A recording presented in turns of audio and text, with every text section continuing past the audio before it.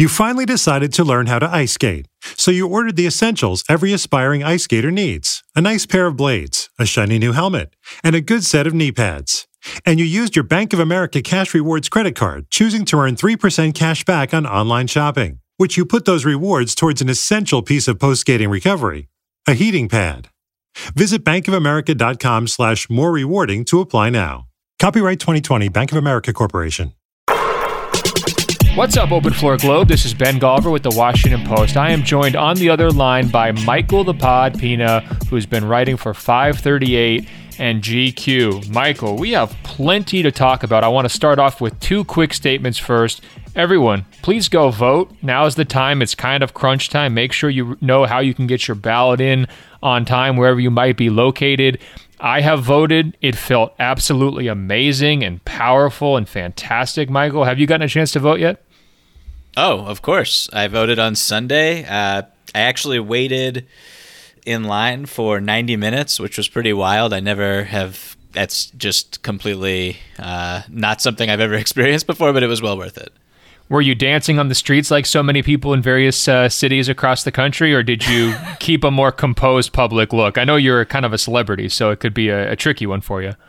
Yeah, no, there was no dancing from me. No, I was staring at my cell phone, reading I was reading actually an old Stephen King profile from the New Yorker on my phone, and I got through the whole thing. Preparing to do battle with me on this podcast, I can only presume. Michael, my second announcement's a little bit more self-serving. I am officially writing my Bubble Ball book right now, guys. It is a real, I don't want to call it a chore, but it's a labor of love. It's a daily commitment. And I just want to let everybody know it's available on Amazon. It's available on Barnes & Noble, other places online for pre-order. I'm having a great time with it. It's going to occupy really probably the next 2 months of my life. So I'm just excited to be able to talk to you about basketball right now, Michael, because it's human contact, which I don't think I'm going to be having a lot of here as I get through this book process. The great news for us, though, we don't just have to talk about nothing. We don't just have to, make up topics today, because a lot happened yesterday, Wednesday, in the NBA. I think no bigger news to me than Daryl Morey heading to the Philadelphia 76ers as their new president of basketball operations. It's still being finalized. The talks were in the advanced stages last time I checked in, but this thing seems like it's pretty much a done deal. I was going to come up personally with like 20 different questions to ask you about this move, because it really did catch me by surprise. But I have great news, Michael. Our listener, Nick, did my job for me. He came up with like 63 questions that he wants answered about the Daryl Morey hiring. So I'm just going to read his email, and I'm going to get you started there, okay? He says, big changes are coming if Morey joins the Sixers. Other than Ben's Morey to the LA Clippers pipe dream, was this the best landing place for Daryl Morey? Why do you guys think he chose Philly? What do you think, Michael? For me, a Celtics fan, unless Philly's ownership continues to be a discombobulated embarrassment and interferes in ways that don't allow Morey to do the job to the best of his ability, it's a nightmare, honestly. Like, we spent an episode or two ago just fawning over Morey. I think I said he was the second best GM or something like that. I mean, he's top three, definitely top five without a doubt. His track record speaks for itself. He's incredible. So from that perspective, it's terrible. But, for me, the basketball journalist, basketball fan, it's fascinating. I mean, I immediately started to think about what his initial moves would be, whether Simmons and Embiid would be split up, if we might see one of those rare superstar for superstar swaps that would break the internet for 72 hours. I think that's on the table. So it's so interesting to see how he's going to take a team that a lot of people thought were, a title contender last year and, tweak around the margins or blow it up, or what he's going to do. It's just going to be great to see what happens. Yeah, it's fantastic. It's really intriguing, and it's totally surprising to me. I guess I looked at the Philly job to answer Nick's question, and I didn't think it was that great of a job. You've got a lot of pieces that don't fit. You're totally capped out. The flexibility is going to be tricky. You're going to have to make some serious trades. Feelings are going to get hurt along the way. You might have to trade one of your two superstars because they don't fit particularly well together. You're dealing with massive expectations. You've got a new coach in Doc Rivers who is accustomed to having a lot of power. That kind of just seemed like a tricky job, and Elton Brand had been there and not done good work at all. I mean, a lot of his bold moves blew up in his face, and a lot of his strategic planning was trying to cut against the grain, and the grain won. So I looked at that spot and just didn't really think Morey would have that much interest in it. I thought he could do better, especially if he waited a year. I thought there would potentially be this huge bidding war for his services. I definitely thought the best teams in the league should be, moving heaven and earth to kind of grab him, because GMs like him just don't come along that often. Masai is not going to be moving. Guys like Danny Ainge are locked in. Pat Riley's locked in. I mean, you go right down the list. You just don't see movement from top-level guys. So first of all, I think it's a coup for Philadelphia. I agree that the ownership group is going to now have to look at Daryl and say, he's accustomed to a level of stability and autonomy. We need to make sure he has that same thing here. This can't turn into a situation where you're just kind of like constantly changing the pieces like they have been for the last 10 years. And he's basically exactly what they need.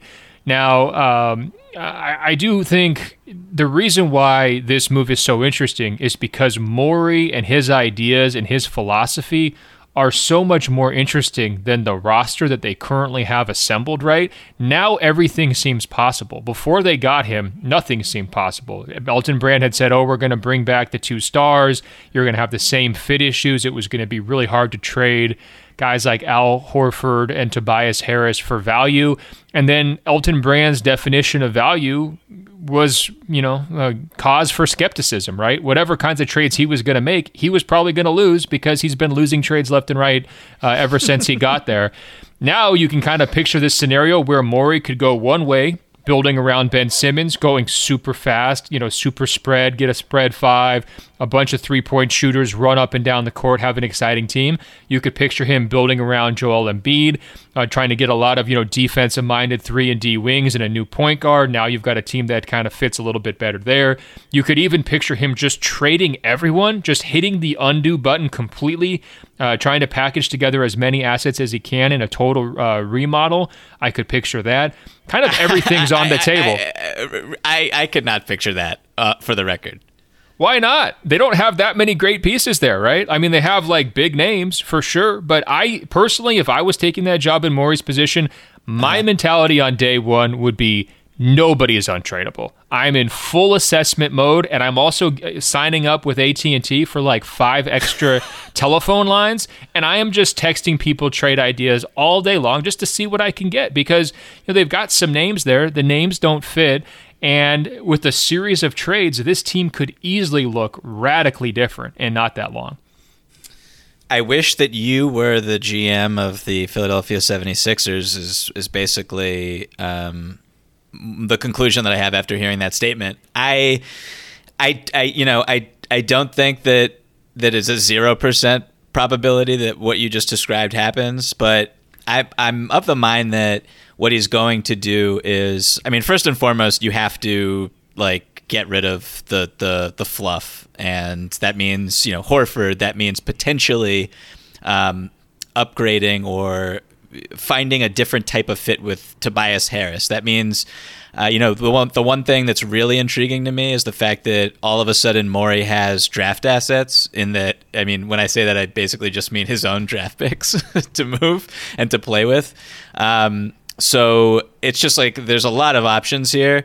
I said earlier that there could be that rare superstar for superstar swap. I wouldn't bet my life on that, but obviously the Houston Rockets are probably not going to be great. I think organizationally, based on their head coach hire, Stephen Silas, a first-year rookie head coach, I don't know if, championship is on their mind right now with the roster that they have. So Harden could be a possibility at the trade deadline, and you have Simmons, you have Embiid. There could be a swap there. I don't know. Bradley Beal, there could be a swap there. We don't know. Just trying to find the right fits with these two stars who I personally think that they cannot fit together. But then again, someone would look at the success that they've had together, particularly on the offensive end. They could have beaten the Toronto Raptors 2 years ago and then potentially won the championship. So maybe his mentality, Daryl's mentality, is trying to add a piece like Jimmy Butler with the draft assets that he has. I would assume that Matisse Thybulle is going to be on the table. So it's just you're getting it. You're slowly but surely listing off every player on the roster as a possible trade target, which is what I just said 2 minutes ago, that everybody should be touchable, and I think that they will be. I actually think it starts a little bit more foundationally than trying to trade the fluff, because I think you're going to have to attach a lot to the fluff to get rid of it. I think the first task for him is to decide, do I believe in Ben Simmons? Do I believe in Joel Embiid? And do I believe in those guys together? And if you look at his recent track record, he hasn't played centers, and he's had teams that shoot the most threes in the entire league, right? Those are kind of foundational principles. Now, he has used those ideas, kind of come to those ideas because the talent that he had on hand. You could make an argument that he's going to, start from scratch philosophically with the group that he has there in Philadelphia. But I still think he's a true believer in the math, right? And if you're not able to get up more three-pointers, if you're not able to play as efficiently as possible, if your two stars don't complement each other directly and cleanly, then what's the point? It doesn't matter how good they look on paper. They're going to wind up being disappointments once they get to the playoffs. So to me, the biggest question is, do they trade one of those guys before the start of the season, Simmons or Embiid, or do they give it this weird kind of bite the bullet season to evaluate them and then do it next summer? Personally, again, if it were me, I would rip the Band-Aid off. I saw plenty in the bubble. That was such a humiliating first-round exit to your Boston Celtics that I would not want to sign back up for any part of that. If it was my decision, I would trade Joel Embiid because he's got the most possible trade value. I would try to attach one of the really bad contracts to him in that deal so that I could get a little bit more flexibility, and I would retool this whole thing around Ben Simmons. What do you think of my plan? I would probably side with. Look, I think that what he's going to do is, at least for the first few months of the season, try to upgrade around Simmons and Embiid. I mean, statistically, we know that they have had success together, and I already brought up, when Jimmy Butler was there, them being a championship contender. They just need, the way I look at Morey's philosophy is less that you need to have. You need to shoot, 60% of your shots need to be threes. I don't think that's necessarily his strategy. I think his strategy is more, or his philosophy is more, we need to take the most efficient shots.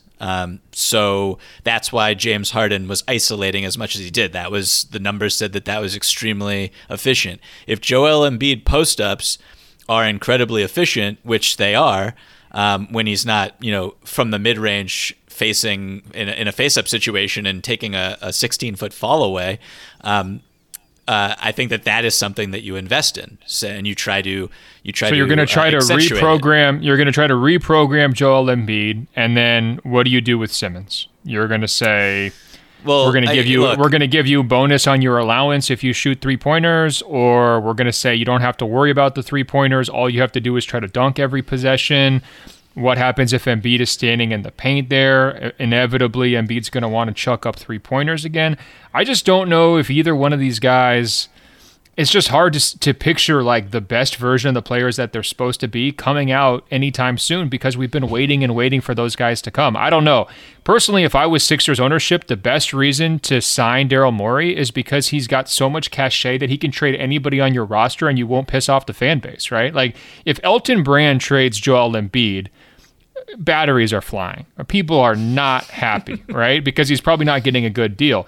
Daryl Morey trades Joel Embiid. It's well, look, Morey trades anybody. He's crazy. He's the trader. He knows what he's doing. He understands assets better than anybody in the league. We're going to get a great package back. The fit's going to work better. You're going to get those kinds of arguments going. So I don't know.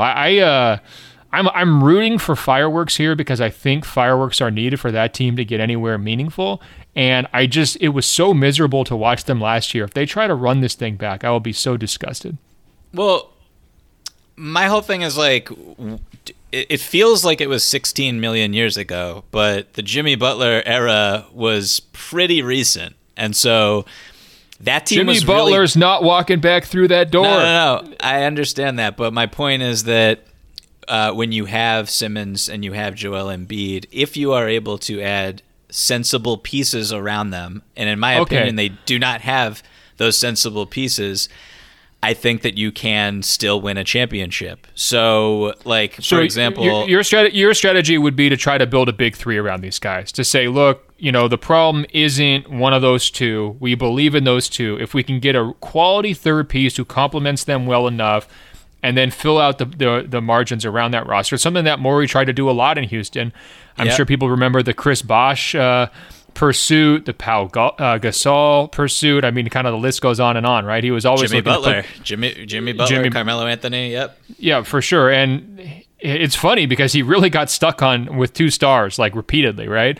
And he kind of got lucky with PJ Tucker almost being the star of all role players to fill out his big three there, and it worked pretty well for them. So I could see a path towards that. I guess the question there is, has Elton Brand done so much damage with the salary cap sheet that getting that third star is functionally impossible, at least here on the short timeline? I think, I would imagine that Daryl did not take this job unless he was told that his budget is going to be pretty high. And so, the luxury tax is not an enemy and not a barrier. And, buying second round picks, stuff like that is going to be an option and on the table. And trading away someone like Thibault or attaching him to someone like Tobias Harris and trying to get off of the Harris contract will be tenable by ownership. So if that is true, then I think that it's a little bit easier to kind of reshape and retinker around Simmons and Embiid. And then I also think that we haven't mentioned Doc Rivers yet. And look, a lot of the problems that were in Philadelphia over the past umpteen years were cultural and about accountability. And that starts with, I don't mean to be so critical of Brett Brown, who I thought did a fine enough job, but Simmons and Embiid were kind of running the show there, and there was very little accountability. So I think they had heard enough, right? They heard every story, and it worked for a few years. Then it was time for a new voice. They've got the new voice. But am I wrong to say that I'll believe in Joel Embiid when he proves it? Is that an unfair stance at this point? He has a lot of disappointing years on his track record, right? And some of them are not his fault because of injury. Some of them are his fault because of conditioning. Some it's more nebulous of is he not in shape because of injuries? Again, I just wonder, is he a Morey player? Harden was out there every single night, barely missed games for 5, 6, 7 straight years, playing crazy minutes, huge usage. You could always count on him. Is that Embiid? I don't know. Comparing anyone to the durability of Harden is kind of tough, but then again, I do see your point. Here's why I think it matters. Because I think James Harden is the first love of Daryl Morey's life, right? This was the guy who made his career. Really. That trade was an A++ for the Rockets. It set them up for a decade straight of winning. It put them in the playoffs almost every single year. It allowed him to do so much more in terms of roster building, pursuing his philosophical goals and everything else. They didn't win a title together, but that was such a functional marriage, right? So now this is the rebound relationship for Morey, right? Now he's going over to Philly, and he's going to have to settle into a new environment, new players, new coach, everything else. It's going to be just natural for him to seek out the kinds of things that he's accustomed to, that he's used to counting on, that have provided success for him in the past. If I'm him, I look at Embiid and I'm like, I don't really know if this is going to work. I'm kind of chasing the ghost of Harden. That's why I love the Harden trade scenarios that you're throwing out, because what better way to replicate Harden than the real Harden? I think that it's irresistible to kind of think about, but at the same time, I think Morey is probably a little higher on Embiid than you are. He is, he's 25, 26 years old. The Sixers were, thrashed by Boston in the bubble, Embiid's numbers were incredible in that series, and he was pretty much unstoppable as the only guy that Boston was really defending.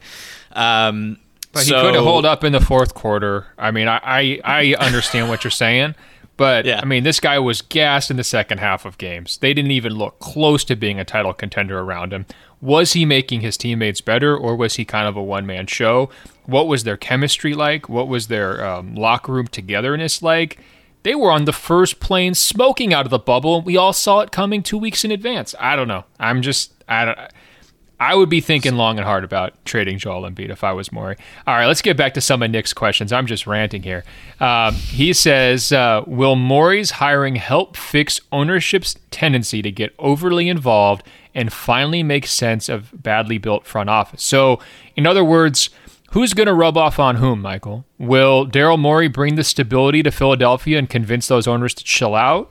Or will the owners be unable to help themselves and sort of meddle with, or stay actively involved with some of the moves, like maybe they have with less experienced GMs in that spot, and Morey will find people kind of looking over his shoulder in maybe a way that he didn't expect. And remember, he got a taste of both in Houston, right? I mean, Leslie Alexander took a huge chance on him, stepped back, and let Morey do his thing for a long time.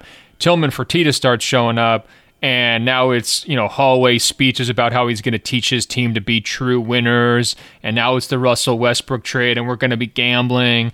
And then now it's, hey, we don't pay the luxury tax basically under any situation. So he's gotten a little taste of both there in Houston. How do you think that power dynamic will play out in Philly? And then also, how do you think Morey and Doc will settle in terms of who's calling shots? Because Doc has been a president himself in the past, and he had a really collaborative relationship in L.A. with Lawrence Frank, where they were exchanging ideas pretty regularly. Just how do you see that? It's a lot of big egos, a lot of big names in this spot. What do you think?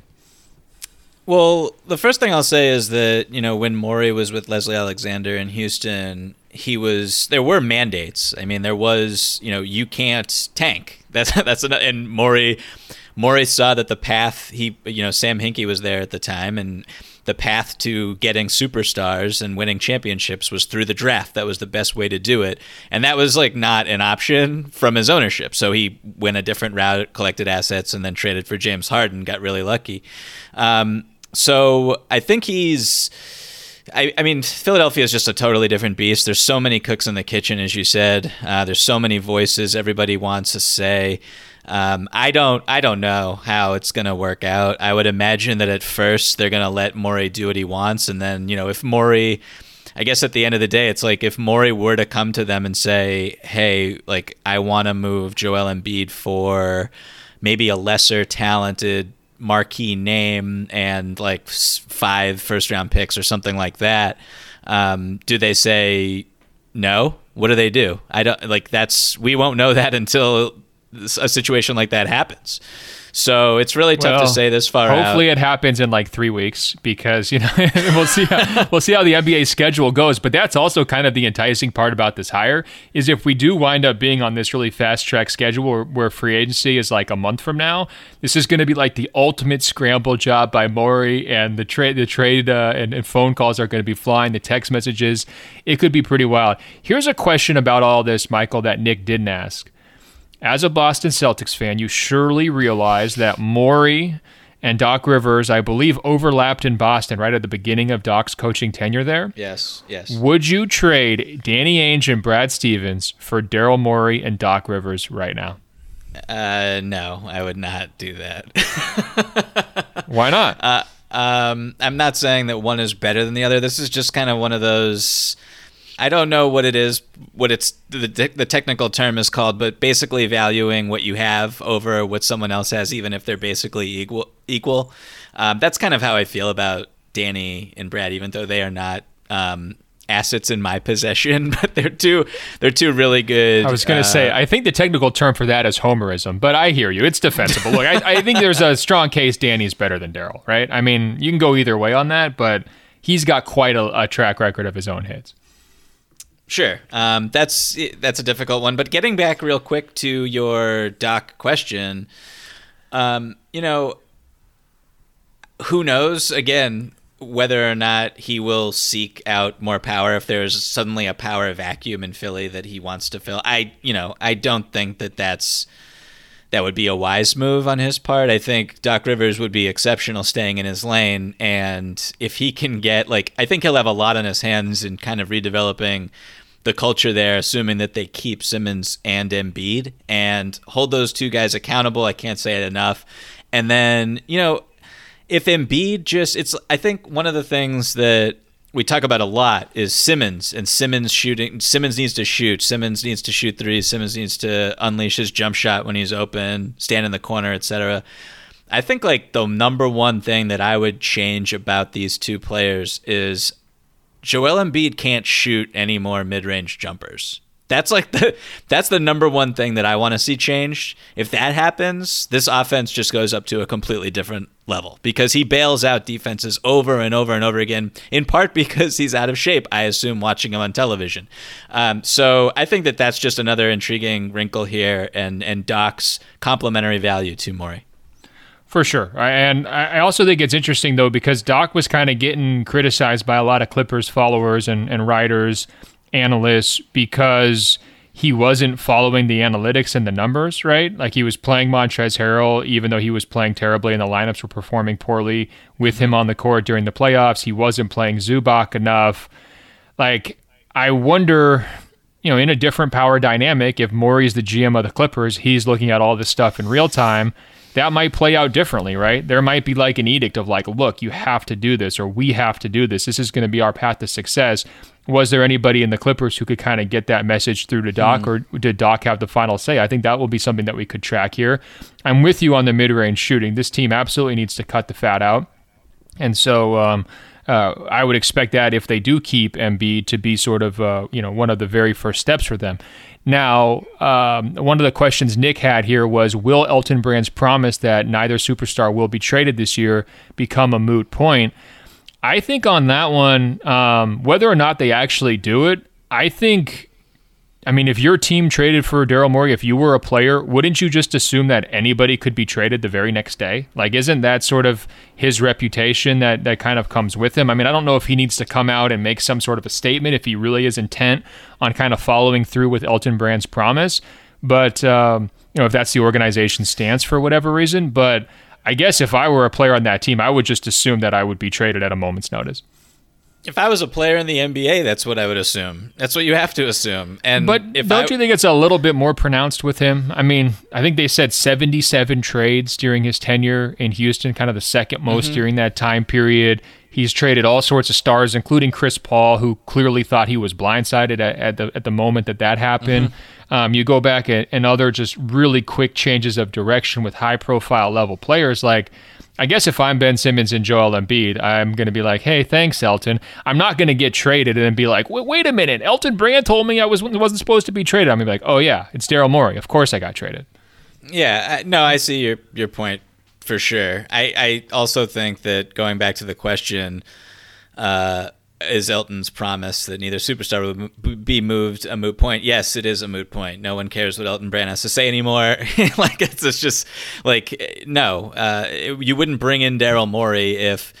Look, I think that Daryl Morey, if he were to say publicly that he's not trading either guy, the only reason he'd be doing that is to up the value in trade proposals. That's really the only reason for it. So.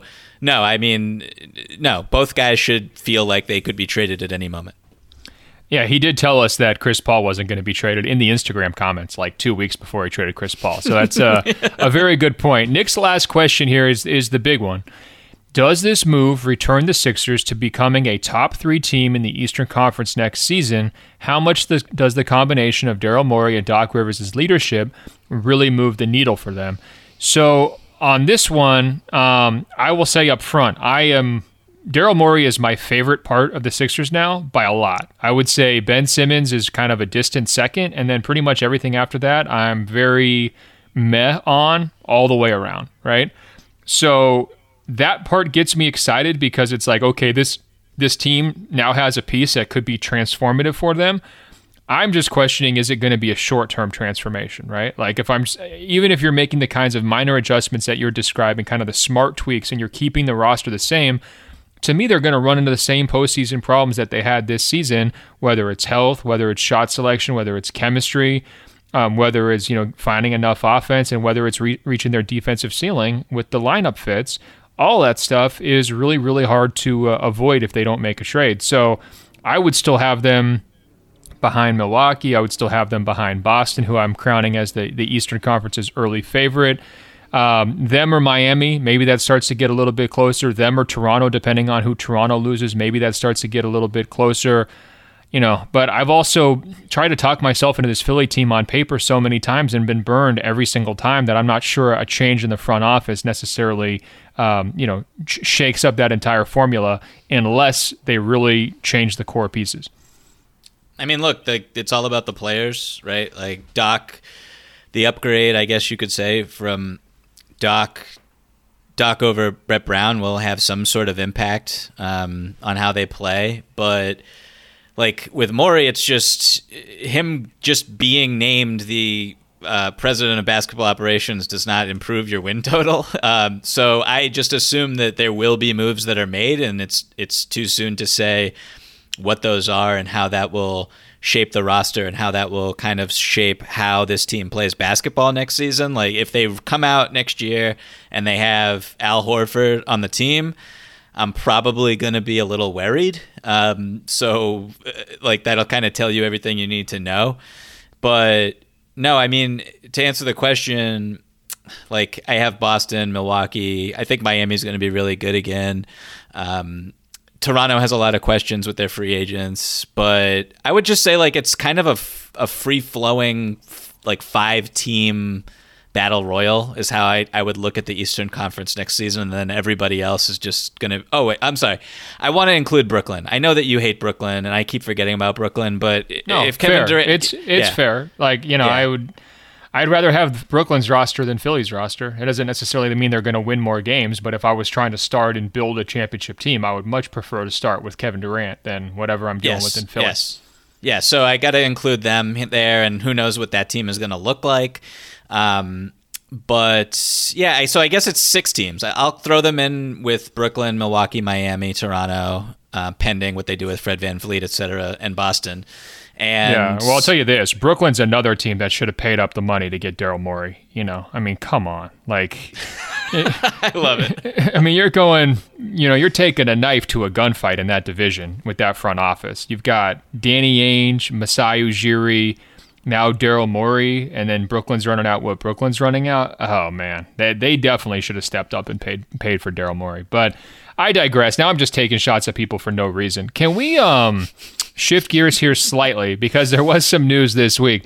The National Basketball Players Association has been pushing back on the NBA's discussed idea of starting the season on December 22nd. Now, obviously, we raised this issue on our last podcast, Michael. This feels awful fast. This is going to be a quick turnaround. This is going to be a tough sell to the players.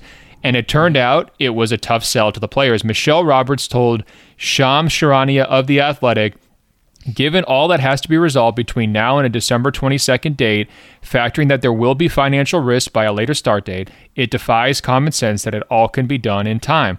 Our players deserve the right to have some runway so that they can plan for a start that soon. The overwhelming response from the players that I have received to this proposal has been negative. She went on to say that they're analyzing the information. They don't want to feel rushed. She also said that Friday, which is October 30th, that had sort of been this soft deadline date. The NBA wanted to have things in place and an agreement reached. She said she does not view Friday as a drop-dead date and that the discussions could continue past that.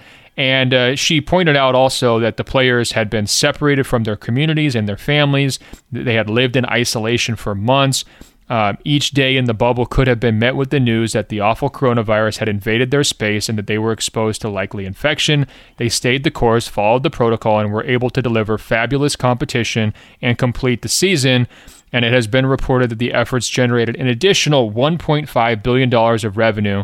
So she's just making the case here that, look, the players put in an awful lot of time, sweat, energy, stress into the bubble. They deserve a little bit of a chance to catch their breath. turning around, in I think it would be 73 days between the last game of the finals and the first game of the season, if it started on December 22nd, is asking awful lot, and that the NBA should consider potentially sacrificing the revenue that they were going to generate with the Christmas start by giving these players a break. What do you make of Michelle Roberts' comments? Is she posturing? Is this a negotiating tool? Is this, a sincere thing that the players are just going to, be willing to not bend on, to sacrifice some money out of their pocketbooks to get a little bit more time off? What do you think? I mean, this is why you have a union. I mean, we talked about all the issues with this proposal in our last episode, how it was coming back so soon and the health risks that could present to the players. And this is just another example of, I think, money really dictating the decision-making. I actually talked to Michelle for a different story last night.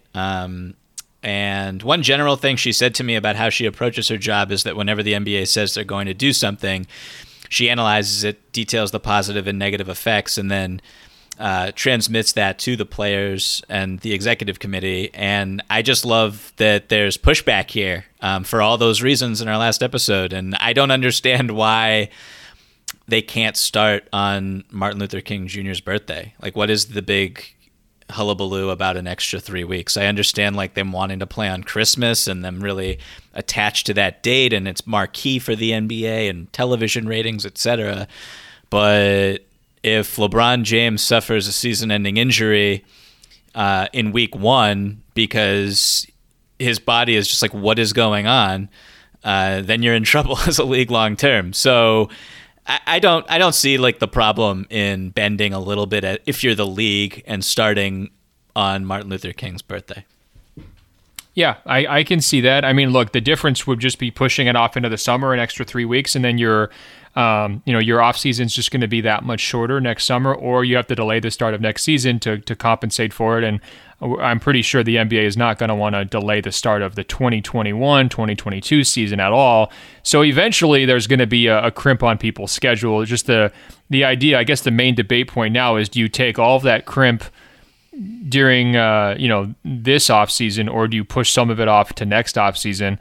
I do think that their main focus is trying to get the NBA Finals and the playoffs in the right television time slot to maximize the revenue, because ultimately that's where all of this season's revenue, or a large majority of it's, going to come from. And so I think that's why the TV networks are pushing so hard for that. I can understand their perspective. We will have to see how this shakes out.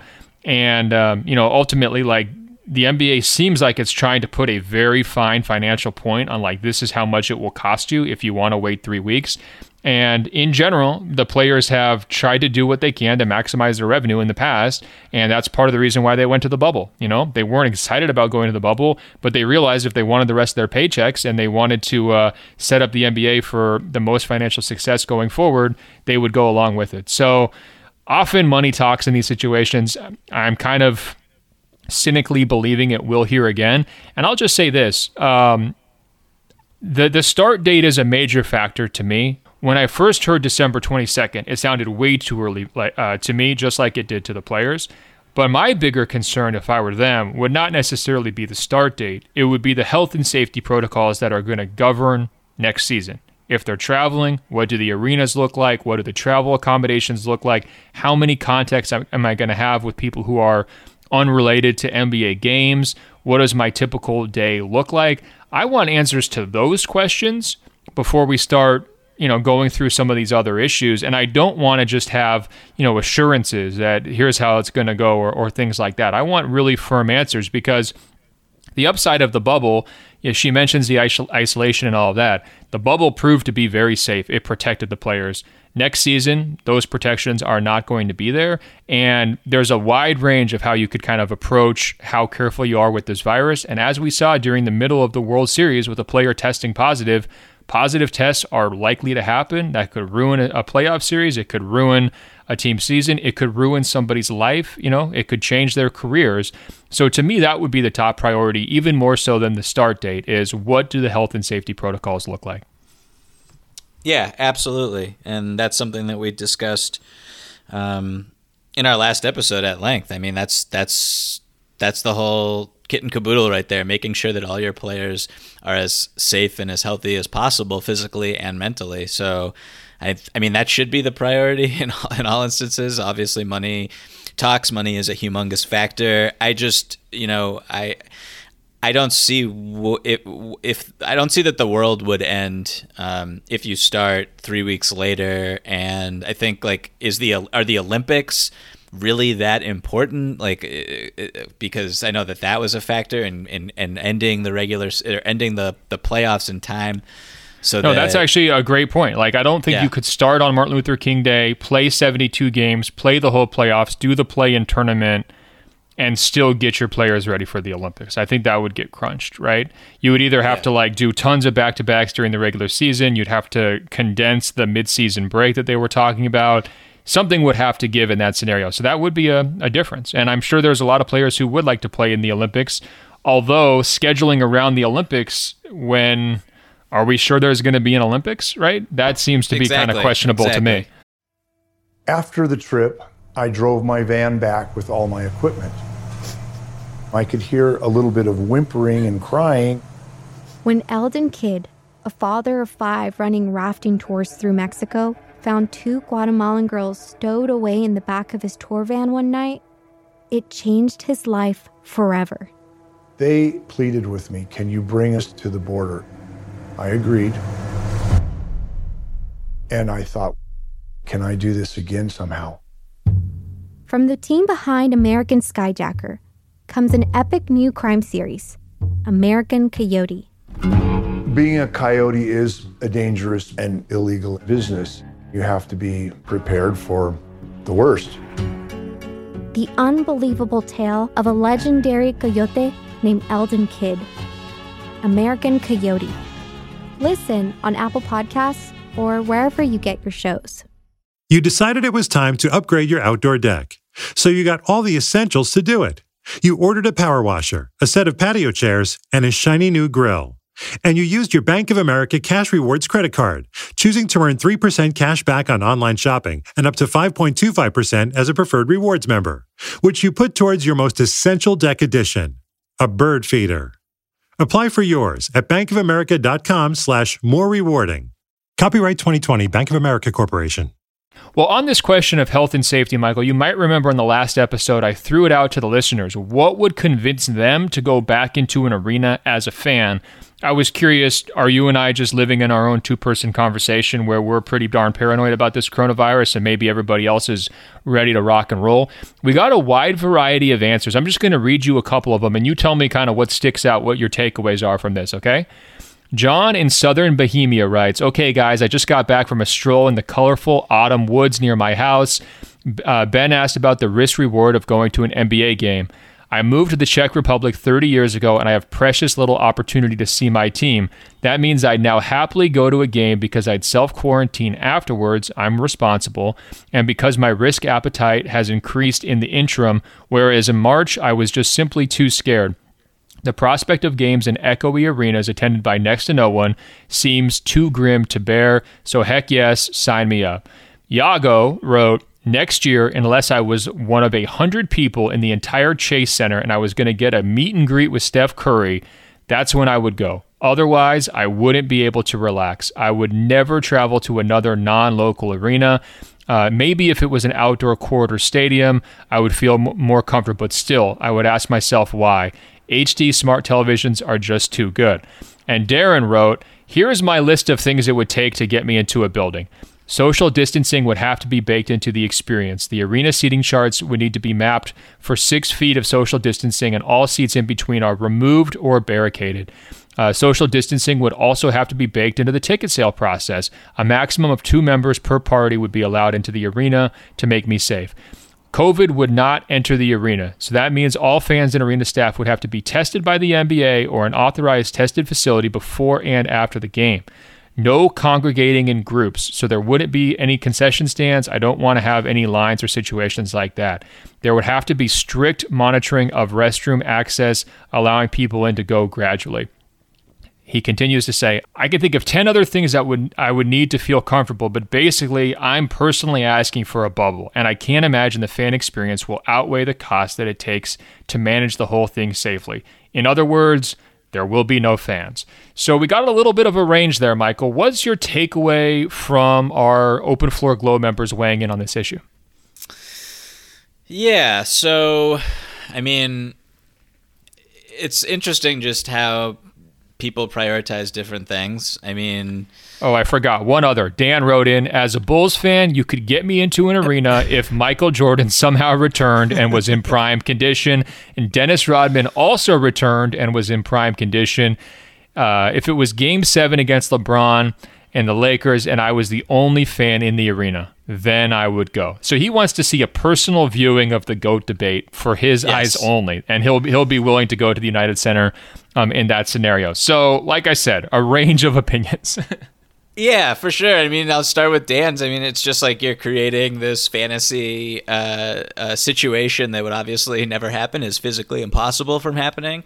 So I think that kind of speaks to where his head is at. And I think that was the majority of our responses besides John in the Czech Republic, who I understand his thirst for wanting to see NBA basketball in person. I just kind of disagree with whether or not it is worthwhile. And this kind of speaks to he mentioned how his risk appetite has increased, and that I just take that as fatigue with COVID and COVID regulations and how dangerous it can be to yourself. Even if you want to self quarantine afterwards for however many weeks, you could still catch it yourself, and that would not be good for anybody. So yeah, it's there's no right answer except for our answer, which is that no, you probably shouldn't go to watch sporting events right now while a pandemic is still raging in this country.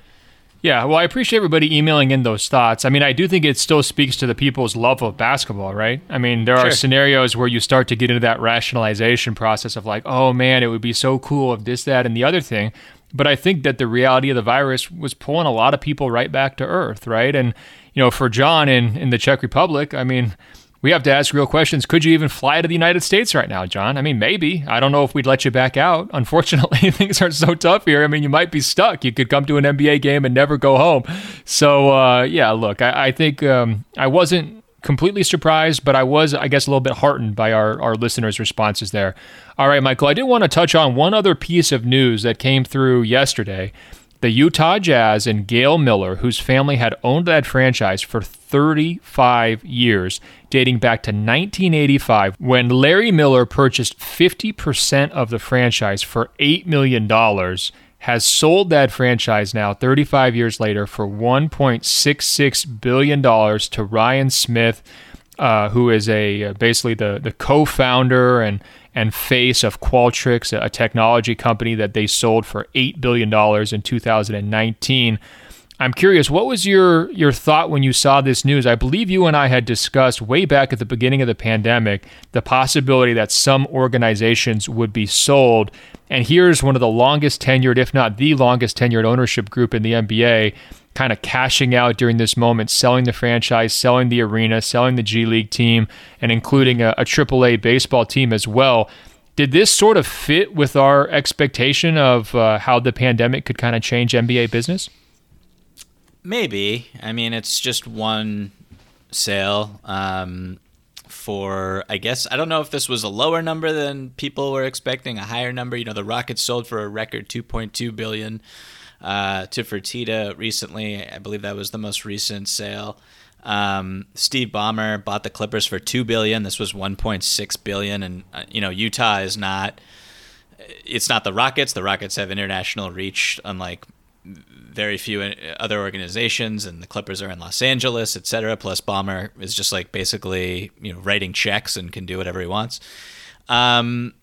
So I don't know if this is going to be the start of a trend or anything like that. I do think that the price seemed relatively fair when you consider the market, but also he's getting an arena too, right? So that's like, no small expense. I think Ballmer's going to wind up spending probably more than $1.6 billion on his arena. I mean, we haven't seen the final number on that, but I think in the bigger markets, the costs add up in lots of different ways. It seemed like a pretty good price for him, and then obviously when you look at the return for the Millers, it seems like a kind of a no-brainer.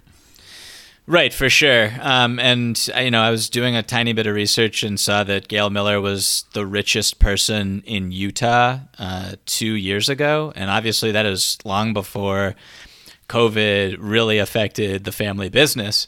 And so, I'm just kind of speculating here, but I do wonder if the timing of this sale coincides with these two really expensive contract extensions that are coming up. Obviously, there's a million other factors in play, of course, when you do something like this and you've owned this team for 35 years, and it obviously means so much to you, and you want to keep the team in Salt Lake City, which I believe Ryan Smith is, he's from Utah, he's going to do that.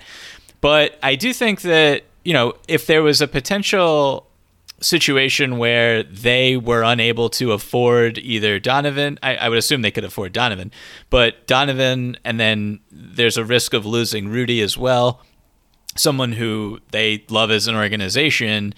Like, maybe if you're Gail Miller, you're kind of like, okay, I could sell right now, get $1.6 billion, which is more than my net worth right now, or even more than my net worth, and not really have to deal with disappointing our fans and really heading into a downturn here, because the Utah Jazz have been remarkably steady for 3 decades. It's truly incredible. And so, as a small market organization, if they were having financial woes right now because of the coronavirus, I don't know. I do you think that could be a potential factor here, like a small? I think it's a bigger deal than the contracts thing that you're talking about, because look, I mean, they are icons in Salt Lake City, right? They are incredibly popular. They are considered like stewards of the franchise. They saved the organization multiple times. They kept it as a consistent winner for 3 decades. It's a major source of pride. It's kind of the only show in town. There are other professional sports there, but this is the biggest deal, right? And so they had to do some layoffs early during the pandemic. And, people start asking questions. Well, why are the billionaires, costing people their jobs? Aren't you supposed to be job creators? And there starts to be a little bit of a backlash. The NBA's business could keep taking hits here during the coronavirus. And so do you want to have that as your reputation, or do you want to kind of go out on top to a certain degree? And I think that's sort of how she would look at it. Her other primary goal, as you mentioned, was to keep that franchise in Utah. She's not alone there. I think a lot of small market owners saw what happened in Seattle, and that's sort of their worst nightmare. If you want to, kiss away 35 years of goodwill, sell that team to a hedge fund investor or, a technology guy from the Bay Area, Silicon Valley, and have that guy move your franchise. And now you're the most hated person, in the state, right? Your entire reputation is gone. So of course she didn't want to do that, and she didn't want that to be her husband's legacy either. So I think from this standpoint, they found themselves a really well-fitting buyer. I actually interviewed Ryan Smith at his Qualtrics conference in 2019. Nice guy. Obviously he's pretty shrewd. He's got some salesman. He's got some pitchman to him for sure. There's a reason why he built his company into an $8 billion company. Like he's got his patter down pat, in other words. But I would say that he has kind of been working himself into this spot. Like he had an endorsement deal for a while with the Jazz. They were the jersey patch sponsors. There was a pre-existing relationship there with the Millers.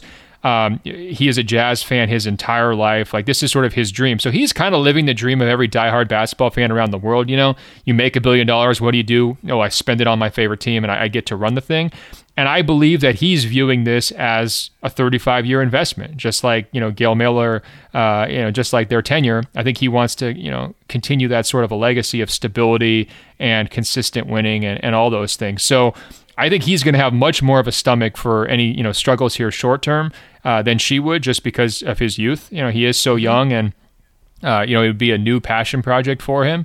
And I think it winds up being, sort of a best case scenario. I know a lot of Jazz fans took the news as, pretty hard. It was a pretty sad day for them, just because they have really known nothing else during their entire life. And that franchise has been so good for so long that you just come to expect it. But I think kind of, considering the pandemic, considering the fact that, Gail Miller's, up there in age and Larry Miller died, I believe, like a decade ago already, it was time for a lot of different reasons. And I think that they landed in a good spot. So it's not like some major win if you're a Jazz fan, but I do think it could have been a lot worse. And the best part is you don't have to worry about any rumors of relocation or anything else like that. You don't have to worry about relocation. You also don't have to worry about your team not having enough money to go into the luxury tax and contend and re-sign its own players and attract free agents with overpays. Like this guy just sold his business for $8 billion. I have a stat that's kind of random, but not that random, that I want to throw at you really quick, just to kind of put into perspective how awesome the Millers were throughout their reign. Guess how many organizations won more basketball games since Larry Miller bought the team? I would say one, maybe. Two? No, two. Is it Spurs and Lakers? It is. Did you look that up? No, I heard this. This was bouncing around, but I knew they were way up there because I had, they made 20 straight playoff appearances. I think the first two were before Larry Miller got there. Obviously, my reverence for John Stockton. I think the takeaway here for the Millers was just that they knew not to be in the headlines. They knew not to be the face of the organization, right? Look, they are so old school. If you want to talk about kind of the opposite of the modern owner who's out there doing CNBC interviews and trying to take all the credit, wants to be the one who gets the trophy immediately, and selfieing pictures with Larry O'Brien, all that kind of stuff. They were the complete opposite. I have so much respect for them. They're never going to get the credit because they don't want it. But yeah, no titles. That may stick with some people. Mm-hmm. But number 3 in wins in a market like Salt Lake City over the course of 3 decades is ridiculous. It is. There's really no other word for it. It is ridiculous. And I just, like, speaking personally, I love the fact that the NBA has like the marquee franchises that are in cities that only have really one other professional sports team or one draw. And like Salt Lake City, there's college sports and all that, but there's no NFL team or anything. You have Portland, Sacramento, San Antonio. Like, I just love those teams for some reason. And so to see one of the, I guess like this ownership group has been in the league for my entire life, literally. And to see them go it's I don't know what it is, but it's not the coolest thing in the world. Yeah, I have a stat for you. Are you ready? Oh, yes, I am. John Stockton, 15,806 career assists, will never be topped. And again, there's alignment there. Stockton, Sloan, their front office at various points, they did change it a little bit, and then ownership. All those people had the same values, the same principles. You knew exactly what the Jazz way was the whole time they owned it. It was absolutely a remarkable run. I do want to close with one final question here from my buddy Bruce, Michael. I haven't heard from him in a while, but he always has very incisive emails. I'm really curious to hear your thoughts on what he has to say. Here's his take. The word legacy is ruining the NBA. Any conversation that involves this word has become one of the most overdone, ridiculous conversations that talking heads and podcasters use to bait clicks. I get it, people love it, and it creates evergreen content whenever there is a slow news cycle. I should point out here, Michael, I did just refer to the Miller's legacy about 30 seconds ago. So Bruce has a real point here. He says, it's become a meme at this point that the GOAT debate is the worst debate, that you'll hear fake debate shows like First Take up. So now NBA Twitter and diehards are having weird conversations that basically follow the same mechanical function masked in a different way. For example, I'm so sick of the 2020 title has an asterisk next to it. Seriously, no one will care in 20 years. Stop it. It's a title.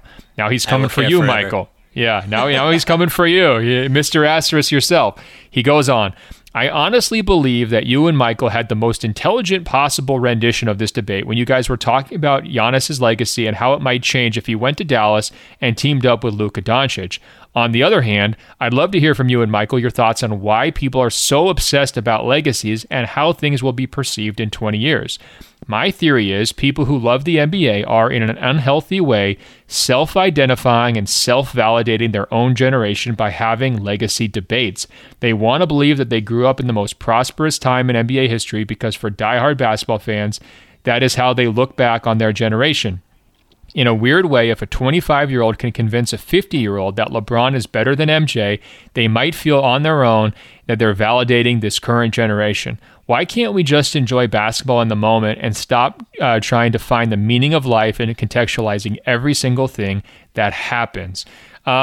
So there's a lot there. I mean, Bruce is reminding me a lot of Kyrie Irving, I believe, who said that comparison is the thief of joy, if I'm not mistaken. And it sounds like he just wants, independent respect for greatness along the way, and we don't necessarily want to be comparing things era to era.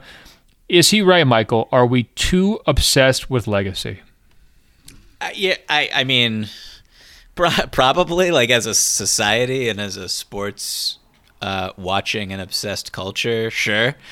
I mean, personally, I don't really take any of this stuff too seriously at all. And so, I mean, I think the word unhealthy is, even for the people who do really care, I think that might be a stretch, just a little bit of a stretch. But look, I mean, it's just fun to talk about, I guess, like when there actually aren't any games taking place. And, in 20 years, people will say, like, Luka is the greatest player ever, and nobody will remember Michael Jordan, and LeBron's fans will have to sit their kids down to watch his 10-part documentary about his career, and there'll be arguments and back and forth and all that. So it's just a thing that people will do forever, probably. I do think that there's a pride factor for sure, and my day is better than your day. My era was harder, more complicated, more prosperous, whatever, than yours was.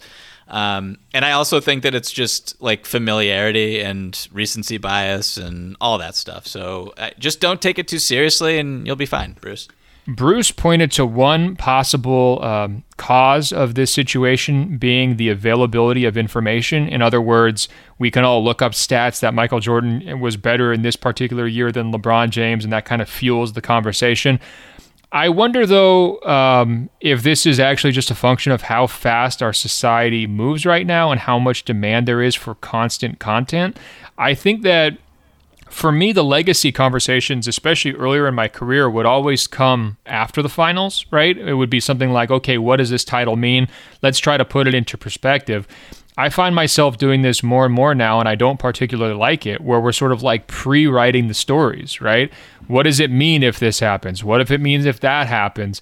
The Giannis going to Dallas thing was a great example that he brought up, but there's all sorts of other ones. One that struck me as particularly ridiculous, Bruce, was before Game 6 of the NBA Finals, I was thinking if the Lakers blow the 3-1 lead, the bubble is going to be like the lowest point of LeBron's career, right? How can he blow a 3-1 lead against an injury-ravaged Miami Heat team, and he's going to drop to 3-7 in the finals, and this entire thing is going to have blown up in his face, and the camera crew tracking him around the bubble is going to have all this footage that they're probably never going to use, and it's going to basically be this unspinnable disaster for him, and maybe even cuts into the amazing 3-1 comeback he had in 2016.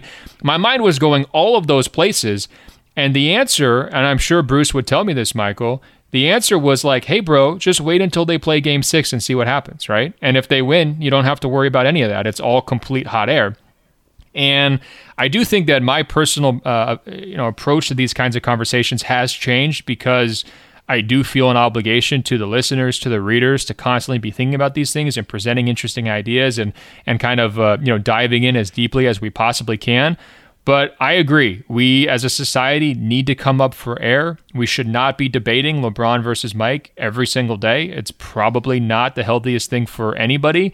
And, in general, we should be more focused on what's happening as opposed to trying to telegraph what will happen or how it will be perceived or everything else.